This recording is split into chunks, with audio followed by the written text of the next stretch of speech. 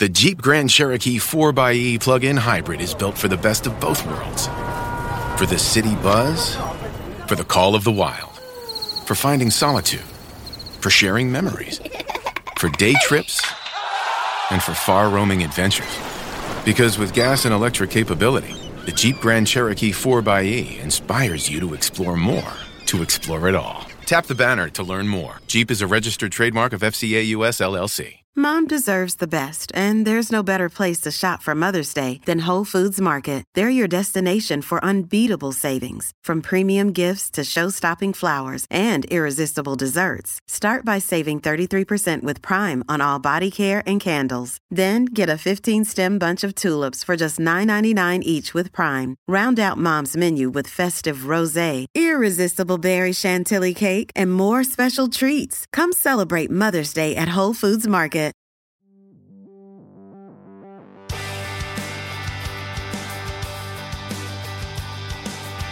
Hello and welcome to episode 4 of John Richardson and the Futurenauts, the future of pubs. I'm John Richardson and I'm joined by the Futurenauts, who are Mr. Ed Gillespie. Good evening. And Mr. Mark Stevenson. Hello. How has your week been? Do you have any anecdotes from the week? This is how I should introduce it. Mark and Ed, do you have an anecdote from the last week of your life, or shall we crack on? Yeah, I've had a good week. Had a nice chat with, some military forces about cooperation on climate change and battle to get my youngest one to love me. That's a work in progress. What's the hardest thing what's the hardest thing to influence? The mind of a child or the military? It's definitely the mind of a child who wakes up and just goes, I want mummy now. Want mummy now. You'd be worried if the general was saying that, though, wouldn't you? That's what all the army is, though, basically, isn't it? You could diffuse all wars by saying, do you guys just need a cuddle? What's going on here? What's going on, guys? Come on. Ed, how have you been? I'm good. I think the kind of the biggest thing I've achieved this week is by putting up the Christmas tree for the first time with my daughter, which was fun. Thank you for your individual feedback, which we read and compute everyone if we don't mention them. Sarah said, what an excellent episode on sex. Refreshing to have a show hosted by 3 men, openly acknowledging the effect the patriarchy has had on not just the cultural construction of sex, but on society as a whole. And I read that because, again, that's not something that happened by accident, is it? That's not, we were very careful to come across as 3 good guys, because actually we're absolute pieces of shit. So thank you for recognising the work we did to come across as decent people. Just to remind me, actually, I was talking about this today because a friend of mine had listened to the sex episode and we got into talking about sex and stuff. And I said that when I was at college, me being a geek, I kind of read a whole bunch of books on feminism and feminist theory. So I thought I got to sort of bone up on this stuff, because the women I'm meeting at uni are far smarter than I am, and I've come from a place which probably isn't as educated about these things as it might be. So I read all these books, but then I soon realised that reading, a feminist tome or classic out in the open as I used to meant I got more admiring glances from women, and I got very conflicted about that because I thought, well, I don't actually have to read this. I just have to hang around girls looking like I'm reading it. And then I thought, well, this makes me part of the problem. Oh, I did have a nice comment, actually, because I did a talk in Malaysia this morning, obviously virtually, at 7 a.m. For the Institute of Directors out there. And someone said afterwards, you enable the possibility of optimism in a somber world, which I think I might take as my new tagline. Oh, lovely. Sounds like a great prog album. Sounds like another book of poetry. Sounds like Ed's about to go 3-2 up in the book stakes. Doesn't count. They're not proper books. I did mention the podcast on the last leg. We had a good old chat about it on 5 Live. So if you're here from 5 Live, thank you and welcome. You have a tremendous back catalogue to get to know. And thank you to Scott, who during the interview said, and what I'm finding is trying to get the podcast into the various interviews I've done this week, is I think people are scared to ask me about it because it seems heavy and intense, our podcast. And if there's one thing I'm trying to stress to people, it's that it's a funny and optimistic podcast. And Scott said on 5 Live today, he listens to the podcast and he feels better about the future after every one. And I think, gentlemen, that is down to you two, certainly not me. But that's exactly what we want people to feel, isn't it? That's a beautiful thing that we want people to feel. Yeah, I mean, if you can take a 5 Live presenter and make them feel happy, I think you've done something quite extraordinary. One of our emails this week comes from Neil. How do I pronounce his surname? DeVille? DeVille. Neil DeVille. Mm. He says, hi guys, just catching up on the podcast. The latest episode reminded me of the first time that Mark saw pornography, which was at my house in Christmas. Christmas? What is wrong with you, man? At Christmas 1988. Upon entering the room and witnessing what was happening, Mark uttered the phrase, "That can't be real. If that was real, it would be illegal." What's all that about, mate? That is true. I do remember that. So Neil was a very good friend of mine at school. Nice to hear. I hope so. I hope you're not just watching pornography with any sod. But the other thing that he used to do as a 17-year-old was brew his own wine, make his own wine, which was absolutely lethal. So I remember Neil with a great deal. Well, I hardly remember Neil with a great deal of fondness. If any of our listeners have dirt on Mark and Ed, the way you can get in touch will be at the end of the show. We have a Twitter feed. We have our own email address. Please send me some absolutely incriminating filth on these two, because I've never worked with any two people I feel so inferior to. So if you can please let me get a leg up, even if it's on the 17-year-old Mark and his filthy Christmas films, then I will absolutely take it. So we're here this week to discuss the future of pubs and drinking in general. A topic, I mean, as a comic with friends, and I'm not bemoaning my own position, I'm a very lucky gentleman. I've had more work this year than I deserve in a full career, to be honest. But a lot of my colleagues in the industry, and that goes for people who work in theatres and clubs, have not worked since the first lockdown began, and that's very frustrating, and it's devastating for people's lives. And I don't see the comedy industry or the theatre industry represented in the papers nearly so much as I do pubs, which is pretty much how we measure the tiers of lockdown. How am I able to get to the pub? Who can I sit with? What constitutes a meal? It's a dialogue that absolutely dominates our view of a global crisis. So why is it that pubs are so important to us, do you think? Well, it helps us understand the different COVID tiers for a start, John. So basically, tier 1 is pints, tier 2 is pints plus a substantial meal, and tier 3 is no pints. Oh, God, I speak as a man in tier 3. I think that the important point is that pubs are places where we gather and mix in a way that's not work and whatever. And actually, we'll talk about this later, the social cohesion and the role of the pub as a kind of a secular place to gather. That's actually very important to people. And that's why the fucking of them, which we'll come on to, is actually was going on before COVID, has been accelerated by COVID, and it is deeply worrying. And we need to save our pubs, which is what we'll get to at the end of the podcast. Of course, is how we save them. Yeah, my hometown of Norwich used to have a pub for every day of the year, famously. So 365 pubs for a city of about 130,000 people. So about one pub for every 350 people. And it also means, I mean, gobshites that we are clearly part of the problem. As we pretentiously discuss why pubs are in demise in this country, two of us have set up rival pubs in our own houses. So I'll take some of the blame for the D&B. But you make a very valid point, which is one of the reasons we're talking about pubs, and would have been regardless of COVID, is the decline has been clear in this country. And I think any even part-time drinker is aware of the demise of both the number and the quality of pubs in this country over the last few years. Yeah, in 1990, there was 111 pubs per 100,000 people. And by 2017, there were 73 pubs per 100,000 people. So that's like over a 25% decline in just that period as well. And indeed, as we'll get onto, the quality of those pubs. Let's talk briefly about the importance of pubs, because I feel we need to justify the existence of this episode. We are three people who very much enjoy pubs, but that's not solely why this episode exists. Talk about what you think a pub does in terms of its role for its community and for the individuals and for society as a whole. So I think, at their best, pubs are these extraordinary, mysterious and wonderful places of convening. And I was kind of very spoilt as a teenager, embarking on my first experiments in underage drinking in the mid-'80s, because one of the first pubs I ever drank in was a fairly legendary pub called the Locks Inn in Geldeston, which is just on the Norfolk-Suffolk border in the Waveney Valley. And it's an old lockkeeper's cottage. And it had been a pub for about 300 years, had no mains electricity, was about a mile down a dirt track in the middle of nowhere. And it was all lit by candlelight with an open fire. And every night when you went down there, it was just gravity beers. So they'd have like a couple of ales and a barrel of rough Suffolk cider behind the bar. And you always got musicians that would rock up from the local town and play live music every night. And they'd have a big box of percussion instruments that they'd pull out from behind the bar, and everyone would join in.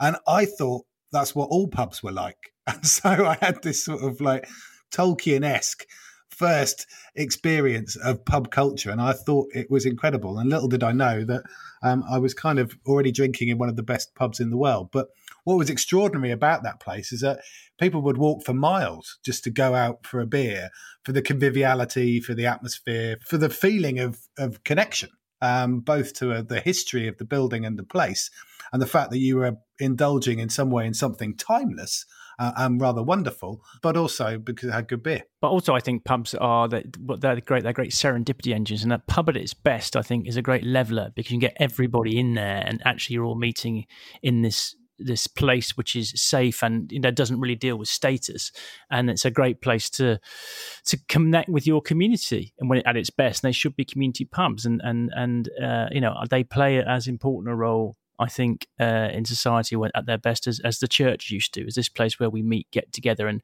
as we all know, and we've quoted a lot on this podcast, that the biggest indicator of whether you live a long and happy life is actually how socialised you are, particularly in your local community. And therefore, a great pub is not just a place to have a few drinks. It's actually can be the heartbeat of a community, and that's why when they're failing, it's so traumatic.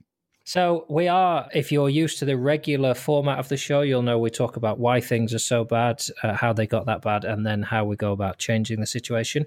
What we have today for you is 2 interviews through which we will have that dialogue with 2 expert guests. So very shortly, Mark and Ed, without me, will take a trip to a brewery brewing a beer. I'm talking about beer and its importance, and a beer that is part of a new way of thinking about beer and drinking. But first, we're going to be joined by a gentleman called Mark Dodds, who has set up is trying to instigate a movement to combat some of the problems with pubs. And Ed, I think you're best placed to talk to us about Mark Dodds and how you know him. So Mark is the founder of the People's Pub Partnership. I met Mr. Mark Dodds about almost 20 years ago now when I was working in Brixton, running my agency, and we got an email popped into our inbox, which came from our local pub, which is always a nice thing to happen. And Mark was saying, you guys are working on this environmental stuff. Why don't you come down and have a drink and let's talk? And Mark was a genuine pioneer trying to set up the first sort of zero carbon, zero impact public house in the UK in the early noughties. And we have basically been buddies ever since. But Mark has been a very successful publican, run some of the best pubs that I've ever been to in my life. And for the last 10 years has been a kind of activist campaigner on trying to save pubs and save them in the smartest, cleverest and most sustainable way possible. So, yes, what Mark doesn't know about what is important and valuable and brilliant about pubs ain't worth knowing. Mark used to run a pub in Camberwell called the Sun and Doves, which was one of my favourite pubs for the first 10 years I was living in London. I don't remember being in that pub several times. We'll turn to Mark shortly to talk about the Sun and Doves. But since we're talking about pubs, tell me, Ed, when you say the Sun and Doves is one of your favourite pubs, let's get to the heart of what you mean about a pub. What is it that you look? Do you remember a specific beer? Do you remember the decor? Or is it an unquantifiable thing that made that pub special to you? There was something magical about the Sun and Doves because it was a kind of, in the cliche, it was a proper community pub. You got everyone from all walks of life in there. It had a fantastic atmosphere and ambience, brilliant decor, fantastic layout, an incredible garden full of art and wonderful plants. Everything about it. When you walked in, you went, this is lovely. And that all came from lots of deep thought, creativity and collaboration, because Mark drew on all the expertise and experience and insights and magic that was surrounding him in the Camberwell area. So artists, poets, musicians, filmmakers, you name it, everyone gravitated into there. And the garden in the summer was like a festival. None of that stuff happens by accident, does it? And so I think if we're going to get into, why are we so fucked or how are we fucked? My question is, that pub kind of exists in my imagination a lot. And I remember going to pubs like that quite a lot, but there seem to be far fewer of them these days. What's going on? What's going on, Mark? Where have they gone? They've all been strangled by the dead hand of capitalism. Of every guest we've ever had, that as an opening line, that's very big. That is very big. That's on message, that. Welcome to the podcast. Unfortunately, it's true, though. This is the fucking terrible thing about fuck me. Yeah, I'm sorry. I can't not swear. Pubs are the most secular cultural institution we have in Britain. That's two big sentences. Is every sentence out of your mouth going to be this big? Do you know what he is? Do you know who he is? He's the bloke you wish you'd bump into in a pub, isn't he? It's straight away. It's like, fucking hell, this guy's fantastic. I need you to speak to my wife about when I say I need to go to the pub. And she says, you don't need to, you want to. I need to put her straight onto you. You need to rephrase it, John. You need to say, darling, I'm just popping down to the most important secular cultural institution that Britain has. Why has that been allowed to happen, even having said all this? If they're that important and we like them as consumers, why have they got worse and then closed?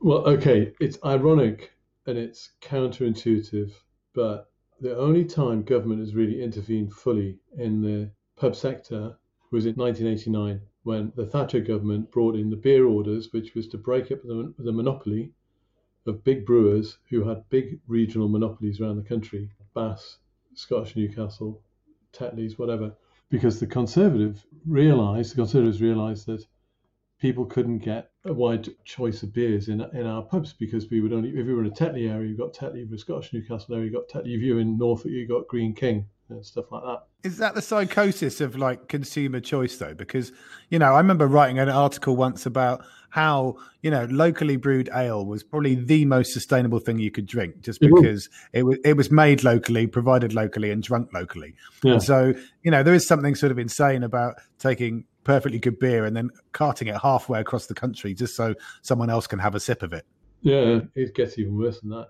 Access to market is one thing, but you find that small brewers don't get access to market now. The Thatcher government broke up the monopoly of six large brewers, forced them to reduce the size of their pub estates, and the resulting turmoil in the pub sector ended up with loads of private equity money coming in and buying thousands of pubs, and then those pubs already had publicans in them because they were trading pubs, and those pubs were converted into tied leases. So the ownership of the bricks and mortar changed, but the big companies that owned the bricks and mortar ceased to be brewers, and they became property owners who then had loads and loads of property that was selling beer, and then those property owners, called pub companies, could go to all of the previous brewers who were the previous monopoly holders and say, right, we want a diverse market in our pubs, so give us your lowest prices or else we'll kick you off a price list. And since 1989, the pub sector has been largely run like that, where there are these notional price lists of 6 large pub companies who are called pub owning companies now,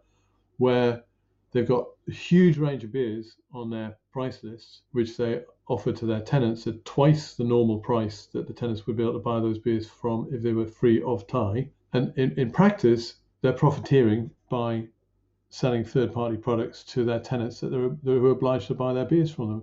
So the beer orders broke up one monopoly of a bunch of fat, lazy brewers who made huge amounts of money out of selling beer out of pubs in vast quantities, and then gave the right to exploit people to property-owning companies who had no brewing interests.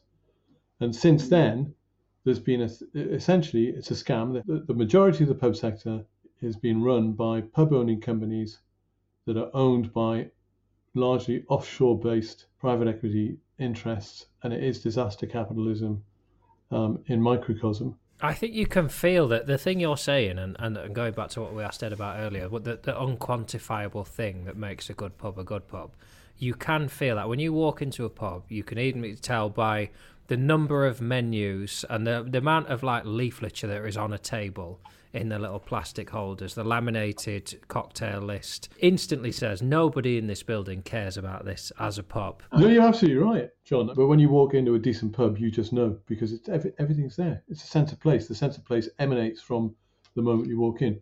And when it doesn't, like I don't want to single Wetherspoons out for being a good example, but it is a good example because so many people know it because they're all across the country.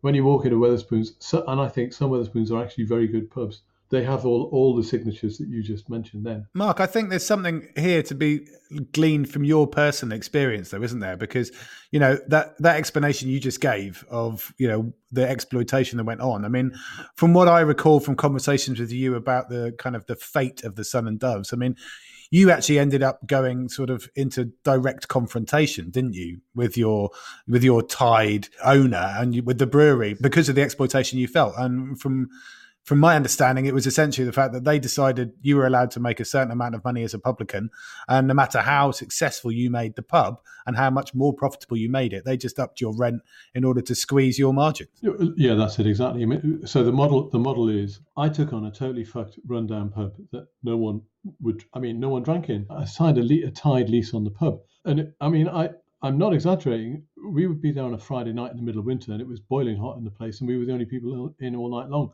The place was losing money hand over fist. And when I took it on, I spent 60 grand on it and turned it into a 15,000 quid a week turnover pub instantly. This is back in 1995. My pub company was really surprised that this pub that they'd let to this guy in Southeast London within a few weeks became Southeast London's busiest, highest volume pub.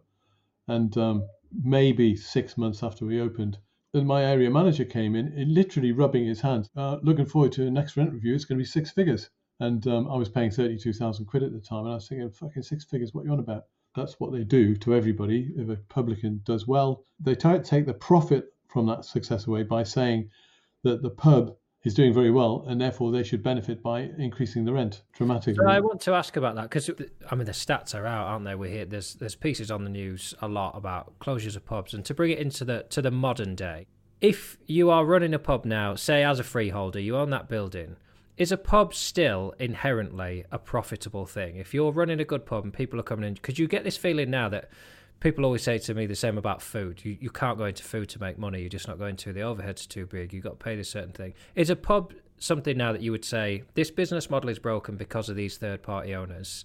So if you love pubs and you want to buy a pub, do it as a hobby and make a good pub. Or are you still saying that model that existed then at the Southern Doves is still the same, that if you love a pub and you make it a good pub and you take the money that you earn from it, it's a really profitable thing to run? The latter. If you're running a really busy pub and it's a Tide pub and you have to pay rent and buy beer from your freeholder, you're going to be struggling to make a profit out of it, no matter how busy you are. Reasonably enough, if you're a dedicated pub company, you're going to say, right, I want my cut of that. And that's what they do. They take their cut of it. And if the tenant's not rapier sharp in their business acumen, it's going to fuck the business up completely, because the margins are much smaller with a Tide pub than it would be with a free of Tide pub. Now, put that all to one side. If you take a pub that's a moribund, knackered, run-down boozer that's chronically starved of investment, that the conventional market, which is dominated by the pub company, says is no longer economically viable, therefore it's suitable for alternative use, and it can be sold to be, the freehold could be sold to be turned into something else, which is what goes on wholesale across the country. If you take that pub and turn it into a really brilliant pub the way I did with the Sun and Doves, it will do really well again. If you've got the capital, you can buy a run-down, shut pub, and you know what you're doing, you can make it a really, really busy, successful business. So very quickly then on the numbers then, as a percentage of the pubs in the country, how many of these are still in that deal that you were in of a Tide owned by this third party? How many are still brewery run and how many are free of all these ties? There's roughly 47,000 pubs. Roughly 20,000 of them are owned by non-brewing pub companies under this Tide lease arrangement. And then roughly 20,000 of the others are owned by a whole mixture of breweries still running their own pubs. That would include people like Wetherspoons, who are not a brewer, but they're a managed pub company and they've got 900 pubs. There's a whole bunch of organisations like that. There's loads of these people all adding up to, there might be 50 pubs here, 20 pubs there, 100 pubs here. They all add up to 20,000. Then there's roughly, I think, about 7,000 that we culturally would consider to be the archetypal pub of yore, which when you walk in, it just feels brilliant. And that's what we tend to think culture in the world loves, the British pub. They're in the minority. They're few and far between. And when we talk about the closures, when we're seeing the numbers of closures a week, are they across all three of those types, or are those 7,000 slightly more insulated? It's very difficult to speak with any authority about this because the figures are all controlled, understandably, by big business. The pub companies together don't want everyone in Britain to know that the reason the booze at the end of their street is a rundown shithole is because they charge too much rent and charge the tenants double for the beer that they would be paying if they were free of tie. They want us to think that those pubs are crap because the tenants don't know what the hell they're doing. The people who are running the pubs don't know what they're doing. That's what they want. so that when those pubs fail, finally, no one's going to rent them anymore. They can sell them off and say, well, look, the pub's been failing for 20 years. We've moved on culturally. We do home entertainment. We drink booze from the supermarket. We sit on a Friday night watching stuff on television with booze we bought at the supermarket. And for our friendship, we use social media. It's preposterous. People don't do that by and large. They don't go to pubs because they run down shitholes. So the thing that strikes me, like listening to you, is that the whole pub situation has become like a microcosm of a lot of the problems in society. In that a pub used to be an essential part of the local economy, like spiritually, socially, and also economically. That the money changed hands in that pub stayed in the local community and was spent elsewhere.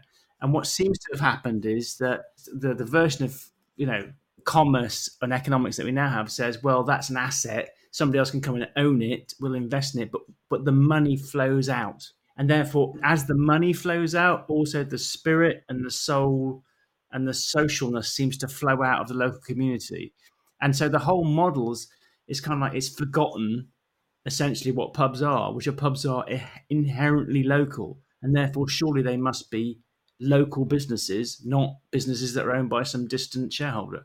That's a really good way of talking about it. Of course, there are different models of pub ownership, as we touched on before, but the way the pub companies report their performance, their financial performance, is to aggregate, I don't know whether this is the right word, aggregate all the pubs in their estate into one, and then tell their shareholders and the people in the year-end report how much money per pub they're making. And the way it's presented kind of suggests that they're doing really well. Now, each individual pub might be just breaking even, and they might be on their arse and they can't afford to invest any money in the continuation of the business. The publicans that are running the pub, paying the rent, buying the beer, but it looks from a distance like it's doing well, but it's not. It's fucked. It's not a viable business. And then the irony is, eventually the pub companies say, well, this business has proven itself to be non-viable, and the market regards their narrative, which is basically annual reports, as the Bible, if you like, of what's going on in the pub sector, when really that's not the true picture at all. The true picture is what happens when you go into the pub. And when you see those pubs most of those pubs are run down places with bartenders who've got 100,000-mile stares because they're waiting for the bailiffs to walk in. It's true. It's what it is. It's tragic. So this comes back to this really interesting point that we've got to this level now where everything is extracted by somebody else. And what I love about what you're doing is this idea of like, the argument for companies is like, we promote entrepreneurship, we reward risk takers, whatever, we create more wealth and it's shared around. But that simply doesn't work with a local economy. It's like the local economy is all based around this pub is about us. It's about where we are. We don't give a shit about shareholders. We only give a shit about Jeff at the end of the road, who's a little bit vulnerable, and we give a shit about Julie, who's just in her A levels, and we want to help her, get to university or whatever. That local economy has been almost devalued by this idea of this, the entrepreneur or the billionaire or the investor. And what I love about pubs and what we're all missing about it is actually a microcosm of that thing we're missing in society, which is why are we not investing in ourselves anymore? And that's what the pub used to be. I totally agree. Pubs should be part of the commons. When they're owned by these extractive organisations that are just there to profiteer, they lose that. In effect, the tied pub lease is a contract to become an indentured slave, an indentured labourer. I mean, I think for me, what the essence of what this comes down to is that, pubs are about people, as Mark was sort of alluding to. The essence of it is public house. And a great pub it's therapy, it's education, it's counselling, it's dancing, it's laughter, it's singing. It's all of those diverse different elements which you don't have, as you say, when you've got the kind of dead hand of cold capitalism wrapped around its throat. Because, it needs to be a place where risks are taken and silliness happens. And, that's why we used to have lock-ins in the first place, wasn't it? To do the things that you couldn't necessarily do when the pub was officially open. So, Mark, I've got a question for you. Having had all that experience of running these kind of secular spaces where great things happen, and having also battled the nightmare of, as you call it, the dead hand of capitalism, how do we unfuck ourselves? How are you unfucking the world of pubs? And what could we learn from that, as a wider society? Like, how might we run our governments? How might we run our societies? How might we learn from your experience. What's the best way to run a pub? Because it seems to me, in a way, that the best way to run a pub, and a local pub, is possibly the best way to run the world in a way. And I'd love to hear you talk about that. Well, thank you very much. I think you're right. In the real world, we've got an existential crisis with the climate crisis, and then we've got an existential crisis with pubs. They're both things which we as individuals feel powerless to do anything about. We all know there's something wrong. We wish we could change something about it. Now, if you put the two together and make carbon zero pubs, and you make those pubs owned by the people who live near the pub or by the people in general, literally make them part of the commons, raise a load of money, buy the pubs, and then set up a pub company that is carbon zero, that's working towards sustainable closed loop supply chains. If you're creating a market for closed loop stuff and sustainable supply chains, then they will emerge, right? And I'm not being fanciful about this. It just needs a bit of capital. I've got to say, I'm very inspired by the idea of the way you run a pub being a model of how we run society. And I'm definitely going to use that as an excuse with Lucy to tell her that I'm not just going to the pub to get drunk. I'm researching how together we build a better future for our planet. But leading me on to COVID, surely, I mean, COVID has shown there's a disaster looming even for the good pubs that are left. COVID is killing pubs, finally, right? 20,000 pubs are on their asses anyway because of the beer tie, largely. Then within all of that, COVID comes along. Most of the pub companies have continued to ask for rent and charge rent during the close down period. These pubs have closed. They've been stacking up debt. The pub companies are holding the rent off until some point in the future. At some point in the future, that's just a debt. Those pubs now, they're fucked. They're gone. I mean, but there's a huge opportunity at the same time. Now, while all that's happening, there are vulture capitalists out there knowing this is going on, and they're looking to wait for one of these or more of these pub companies to fail and to buy up loads of property that is proven to be no longer economically viable and to convert to alternative use down the line. Where would you drive people, everyone listening to this podcast now and listening to you, where would you drive people to be involved in this change you're talking about? No, I would say People's Pub Partnership. Google that. There's loads of information about it. And at the moment, we're working on putting a crowdfunder together to raise capital, about 30,000 quid to finish the business plan.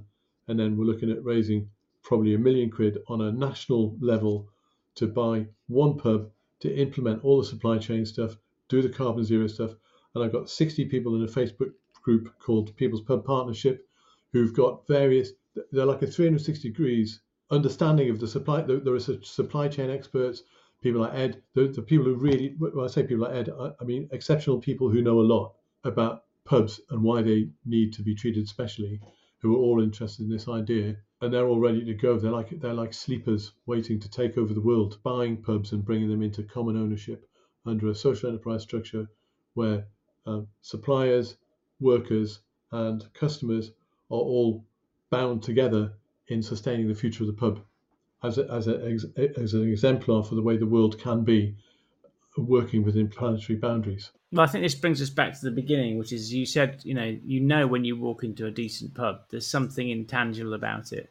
And what is intangible about it is that sense of community and diversity, that everybody here is perhaps quite different, but we all share this place. And this is a safe place for us to chat, talk about politics and whatever. So what you're saying to me is you're kind of reimagining that, but for a new future, which is a more egalitarian, more local, more green future. And I think I often talk in my work about the participation virus, which is what will people do anyway that will result in good things out the back end. Yeah. And if you can create a pub where by the mere fact of going into it, you're making a more sustainable, equitable, just future, then that's got to be the win-win, because you can get pissed whilst making the world a better place. Absolutely. And I have to say, though, having said that, if that does become the norm, I have great fears for my friend John Richardson, because if you can tell him drinking makes the world better, then we may not see many more tours from him. That's my worry. I've been able to tell you for years that drinking makes my world better. It's all down to how altruistic I am. Thank you, gentlemen. Thank you very much, Mark. Well, thank you. So there we go. That's a massive thank you to Mark Dodds for his time and his insight, and a fascinating interview. Yeah, I tell you what I found particularly fascinating about it was that I've never heard the three of us be quite so serious. I mean, there were more laughs in the climate change episode than when it comes to, the decline of pubs. I mean, this is something that we are not prepared to joke about. We're deadly serious. Biodiversity, yeah, we can have a few gags about that, Cancer. Yeah, all that for a man who's got a pub in his back garden, John.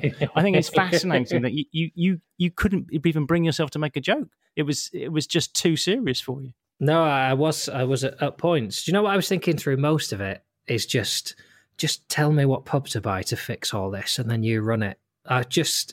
It's my weakness in this podcast in general that I want our guests and I want you to be able to tell me, if you just do this, everything will be all right again. And all I wanted was for Mark to say, do you know, there's a little booze around here. It's only $5,000. And between us, we can sort it right out. And then I'd be like, right, I'm quitting comedy. I'm leaving my family. I'll pick up my little knapsack and I'll be hitchhiking my way down the A646. But it turns out, as usual, it's a tad more complicated than that. Yeah. Well, but for some people say you've quit comedy quite a long time ago there, John. Yes. Thank you. Oh, I've missed that. It's been such a bleak year that I think people are so vulnerable that some amount of bullying has gone out of our sort of discourse. And, I only know I'm around people I can trust when they feel comfortable absolutely abusing me. And it turns out there's a lot of people I can trust. I look back at some of the guys I went to school with and I thought, do you know what? They were better friends than I gave them credit for. Some of those guys who've driven past me in cars and shouted out, I think what they were really saying is, I understand you on a deep level, John, and I feel comfortable saying this to you because I respect you. So when we buy our pub, which we will, the Future Noughts Arms, what will we serve in the pub now to facilitate that and to have a conversation about the change in the drinks themselves and how that can influence the industry and our culture? And there's no easier way I can say this. You two pricks went to a brewery and drank some free beer, didn't you? We did. Well, we did it without you, and I think that's wise. But we went to see a place called the Small Beer Company. And Small Beer is named the company, but Small Beer is actually a concept that's been around for a long time, which is the idea of a beer that's sort of below 2.8%. And this isn't like a watered down beer. It's a beer that's brewed specifically at that kind of ABV and tastes as good as a normal beer, but it's fallen out of fashion. And Felix and James, who set up the Small Beer Company, are trying to bring it back. And we thought that was quite interesting. We've actually drunk the Small Beer and it's jolly nice. It does taste like real proper beer. So yes, we went off to the Small Beer Company. Okay. We'll head to that interview now. Excitingly, as a surprise to you, I've ordered some of the Small Beer. So I'm going to go and get it now, and I shall drink along while I listen to this interview, and I shall tell you what I think afterwards. So here's Mark and Ed at the Small Beer Company. So this is, we're very excited. This is our first outside broadcast. Well, outside broadcast. We haven't brought John with us because we're in a brewery, and we always think that would be dangerous. Because, as we know, getting John not to drink is like getting North Korea to let go of its nuclear ambitions. So we are here with, well, maybe you can introduce yourself. Who are you, sir? Mark, Ed, it's great to have you here. My name is Felix James, and I'm co-founder of Small Beer Brewery. So talk to us about where we are and why it's here. So we are in, and I'm not afraid to say that this is the world's first small beer brewery. So the reason that this is relevant again is that people are becoming a little bit cognizant of the idea that actually beer isn't all macho anymore. We don't have to drink 16 pints of 5% beer. Nobody ever did. It's a complete fallacy. And so all of a sudden, the idea of sort of gender-specific drinks and this sort of complete misunderstanding of what premium means, in that premium should be higher in alcohol or tasting of something slightly more than nothing, is dead. We've now gone through this kind of craft beer phase, and we've understood that provenance and sort of craft and artisan skill are meaningful. Hang on. Mark Hang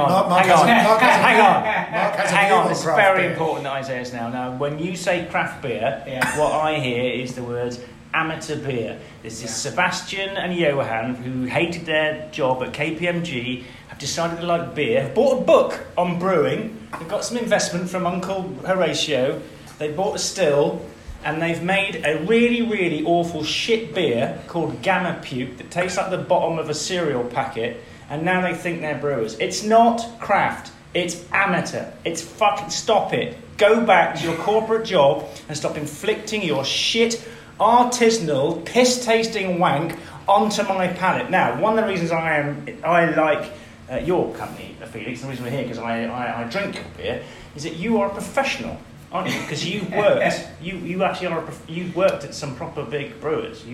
I have been brewing beer for 15 years. I worked at Budweiser and at Fuller's, and I've got a bit of that experience behind me. And I also truly believe when I speak to brewers, they don't want to be drinking ridiculously, over-hopped beers that are so full of flavour that you're kind of ripping the back of your throat out. The idea is that we make classic beer styles just below 2.8%, and we don't consider ourselves a craft brewery. My point was that we've learnt a little bit from the craft brewing movement. We can see another phase ahead of us, and we hopefully are at the forefront of that wave. We don't think all beer should be small beer, but we think that you should be able to walk into a pub and have the opportunity to drink small beer when the time isn't quite right for you to be drinking 2 pints of 5% beer, because you've got to get back to work that afternoon, you've got to get up the following morning and see the boss, or maybe you are the boss.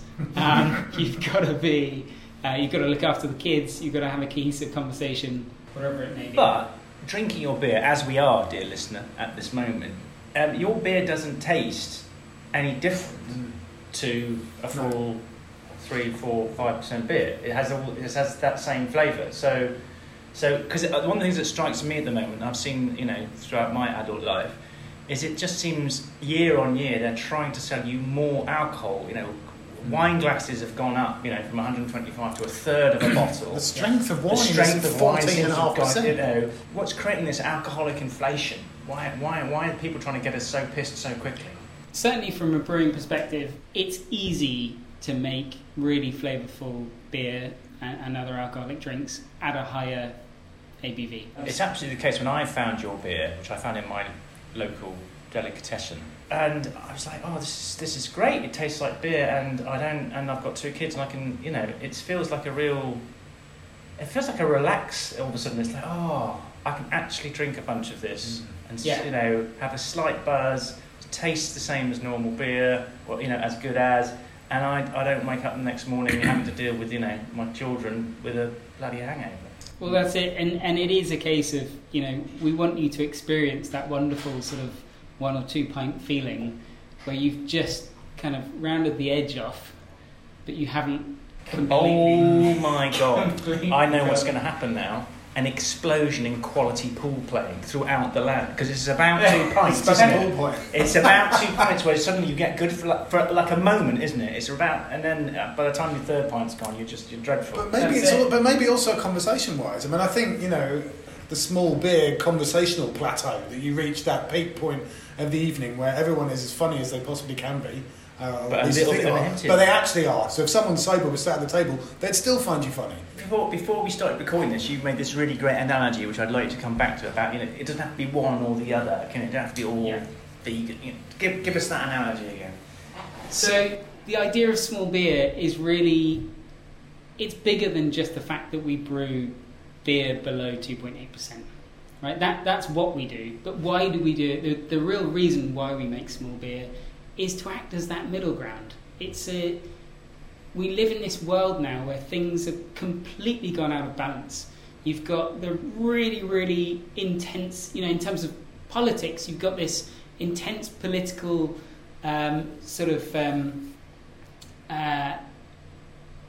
really quite sort of righteous populist movement. And then on the other side, you've got all these sort of very, very far left. Everything's swung completely the other way. In terms of, if you look at diets, you've got these sort of vegan diets that are completely, your only plant-based diets, and then on the other hand, you've got people who are only eating beef drippings and bones and fat, and it's completely nuts. Everything is swinging one way or the other in a world that is so divided, and where people find themselves either incredibly rich, incredibly poor. That we're tearing the world apart. We're tearing our planet apart, literally. We've got to have this middle ground, and it's this. I was actually speaking to someone the other day that was talking about how it related with them as a Buddhist, because it is this path through all the craziness that sort of amounts to modern daily life. It's this very, very clear central vision. I love the idea that beer can be the thing that brings us back together. Because in a way, we just say, well, you've got that little edge rounded off. You are more open to speaking to other people who are different to you. That's the great thing about going to a pub and having a few beers. You relax a bit. And actually, if that is the underpinning philosophy of why you set up the company, that's more beautiful than I imagined, actually. I thought it was just about beer. But actually, you're trying to bring us all back to love. That's the other thing to say about your business, isn't it? Because you are aiming to be like the most sustainable beer brewer there is. Like, you use so much less water than normal. We've broken records. We are so in order to make a pint of beer, the sort of industry standard has always been that you use between 8 and 10 pints of water, and that's no longer an absolute standard, because there are breweries who have used less, who've used 6, maybe even 4, potentially even 3. There are some real, Carlsberg have been putting a hell of a lot of work into trying to reduce that. We've actually gone one further. So in order to make 1 pint of beer, we use 1.5 pints of water. Wow. And we're reducing that further, year on year. We're continuously looking at. Do you ever think you'll get to below 1 pint of water? That's the idea of the beer stock cube, which is not one for today. How can small beer help save Britain's pubs? That's a great question.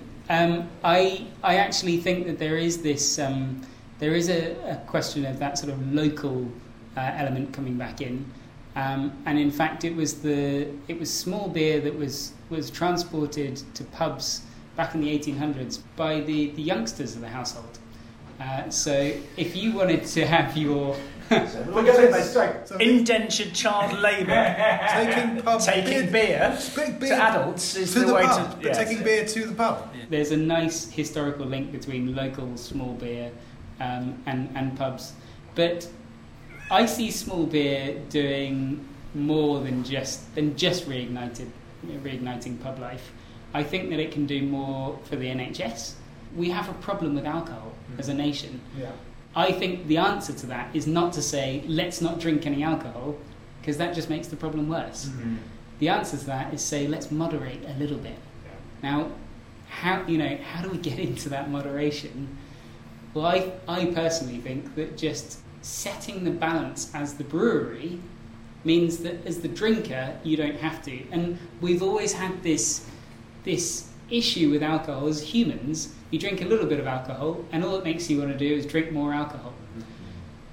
And we're very, very bad at deciding where that limit lies. We don't suddenly get to 2.5 pints and then go, well, I'm a 2.5 pint person, so I'm going home. You're always thinking, if only I hadn't had that last drink. If instead you're drinking a beer which is set at 2%, you're drinking a beer which has effectively been made for you as a person. So how is it different then? I mean, just to play slight devil's advocate. Yeah. So when I worked in Australia as a marine biologist 25 years ago, I remember drinking sort of Castlemaine 4X Light, which was exactly the Australian equivalent of what you might call a session beer. It was about 2%. And the idea was, you could be out on the beach with, your mates surfing and basically drinking beer all day. Yeah. I'm thinking in the States there, Bud Light, what if I'm asking you, what's the difference between a small beer and a light beer? The difference is that Castlemaine Light wouldn't exist without Castlemaine. So right. Castlemaine Light only works because you understand Castlemaine and you want the small beer feeling. Unfortunately, Castlemaine Light is never going to taste as good as Castlemaine. And a lot of breweries have done this, where effectively they're making a 4 or 5% beer and then watering it down to a 2% beer, adding literally, in the industry it's called de-aerated liquor, but in reality it's just fizzy water. They water them down with fizzy water, effectively. Felix, thank you very much. and we have to say we're not here because anybody's paying us. We've come here because we see small beer as one of those systems change things, solving a problem for drinkers and the world. Well, look, if you want to make this a bigger thing, if you believe in the small beer concept, then you can pick some up from our website online. You can get it from Ocado, you can get it from Waitrose, and you can get it at your local pub. So there we go.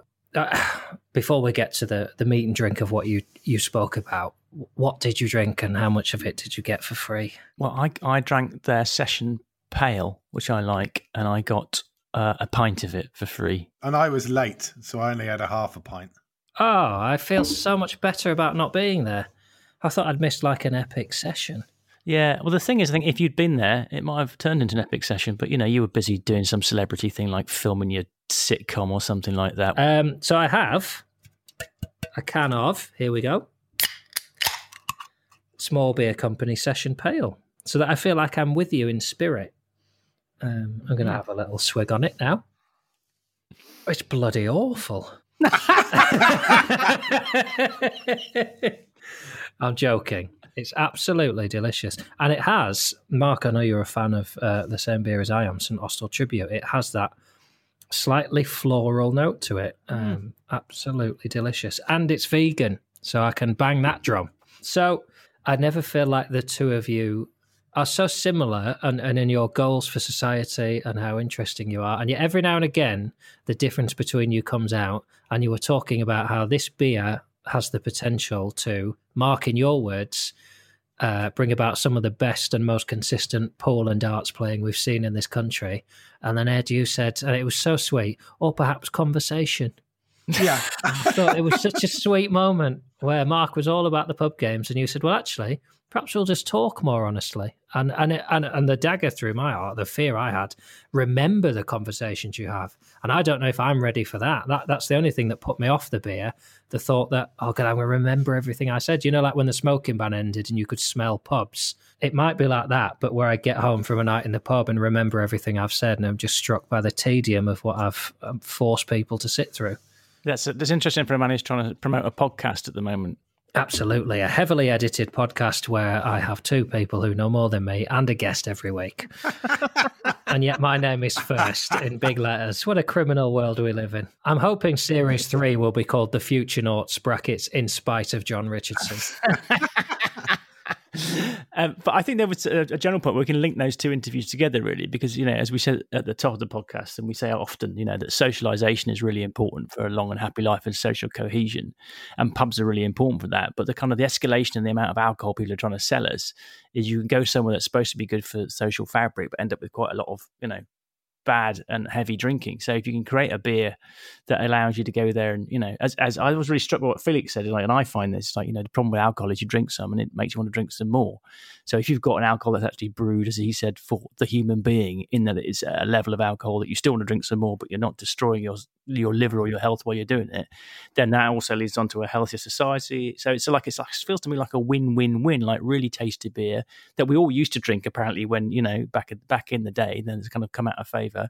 We're in community-owned pubs where we can have a laugh and talk and play darts and pool to high standard without putting a massive burden on an NHS. What's not to like? And it strikes me that there's also an extent to which, as we say every week, all our podcasts link together. And as you talk about one topic, you realise that one cannot improve without the others improving. And I think there's a similar thing with pubs and this strength of beer, that there's a sort of psychological and mental well-being element that we haven't really addressed as to why culturally we go out and get so heavily drunk. And there is a sense of escaping what we see as a bleak future and the idea of wanting to be slightly less conscious of things than we were. And I think that is linked to a lack of hope. And broadly, if we deal with some of the other things, you would go to the pub more openly to be with your friends and to share experiences. Then at the moment there is this sense of, right, this is our one night to actually get off our heads because everything is so bleak. And I think that is something that culturally needs to change before we can embrace the idea of going and drinking a week of beer and remembering the conversations we had. I think you're right. Can we discuss this over some beers? Yes, absolutely. I've got some knockoff Russian stuff, 48%. I'll bring it round your house. I think there's something interesting you're saying there, though, John, because I wonder whether also pubs act as a break on really problematic drinking, and perhaps actually the real drowning of the sorrows that you're alluding to is the stuff that goes on with people drinking at home alone and drinking the cheap booze from the supermarket. And actually, there's something about the sort of social contract that goes on in pubs. I mean, true, people do probably overindulge, but we are also there to try and keep each other vaguely on the straight and narrow. It's not about total annihilation, and the real problem drinkers are doing it in private. Yes, aren't they, John? I was going to say, actually, I mean, talking about all the things linked together, actually, Ed, do you want to talk about your new best friend, Brian Eno, and the Locks In Again, and what you're doing there, which I think ties on what Mark was saying, and also tells us a little bit about what's happening in a future exciting episode of the podcast? Exactly. So I will weave the threads seamlessly together. So I mentioned that my first exploits in underage drinking were at the Locks In, which actually came up for sale recently. The freeholder put the place on the market, and there was a sort of slightly mad panic because we were rather worried that it might get bought up by a property developer, and as Mark said, end up being converted into a very nice residence by the river, and 300 years of pub history would go literally down the river. And I was having a conversation with a mate of mine in the garden, and he said, well, maybe we should buy it. And then we discovered that actually a great local activist, a guy called Graham Elliott, was actually instigating a Save the Locks campaign, and had done a crowdfund and managed to raise somewhere between 400,000 and 500,000 quid in the space of 3 weeks from various people's different commitments. To enable us to buy the pub before it went to auction. So we did a preemptive bid. And we are now doing a full community share issue. And we are trying to get 500 owners.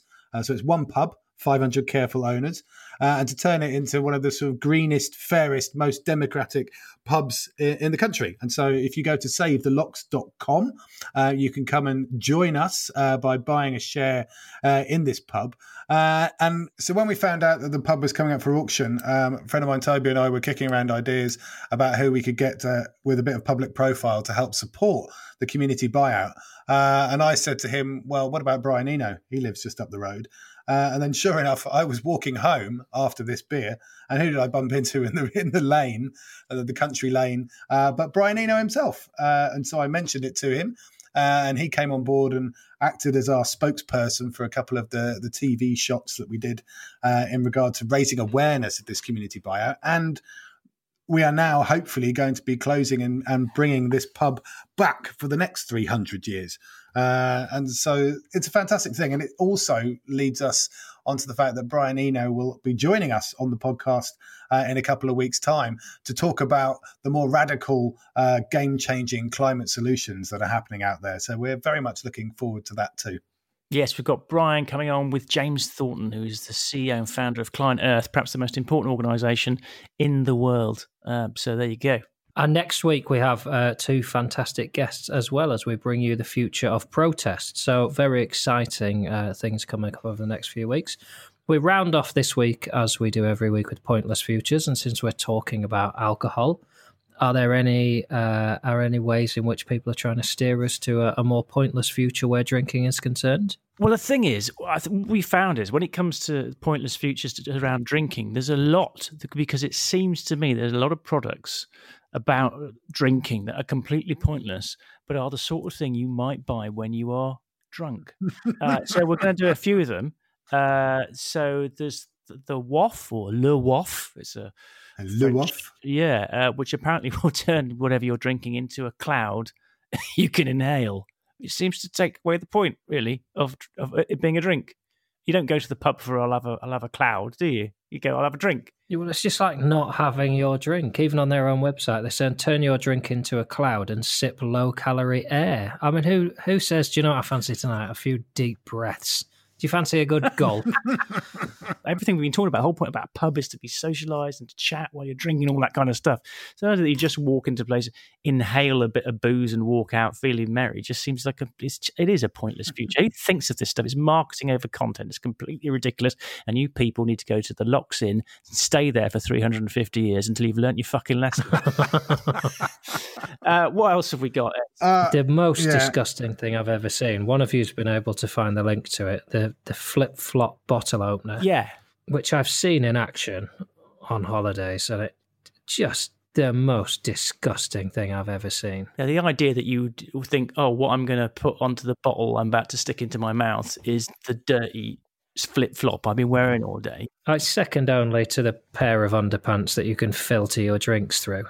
I mean, absolutely rank. That's not a real thing, is it, John? I think is that just something you've done? Not yet.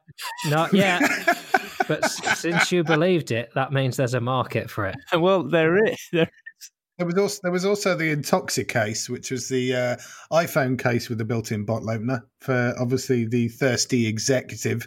So you can crack open your iPhone in order to crack open a bottle of beer on the train on the way home. Yeah, and also I saw the anti-beer burglar alarm, which is like if you've got a pint of beer on the bar and you say you need to nip off somewhere, like to go to the loo or something, you can put this little thing on it, which if somebody moves your beer, it will send out an alarm.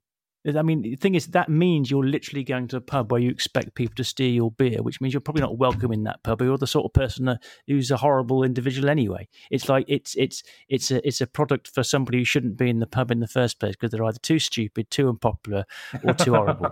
Yeah, my favourite one was the electric amphibious vehicle, which was like a sort of remote control car that you stick your beers on top of, and it's supposed to be obviously to go over land or through water in order to deliver the cold beverages to their target.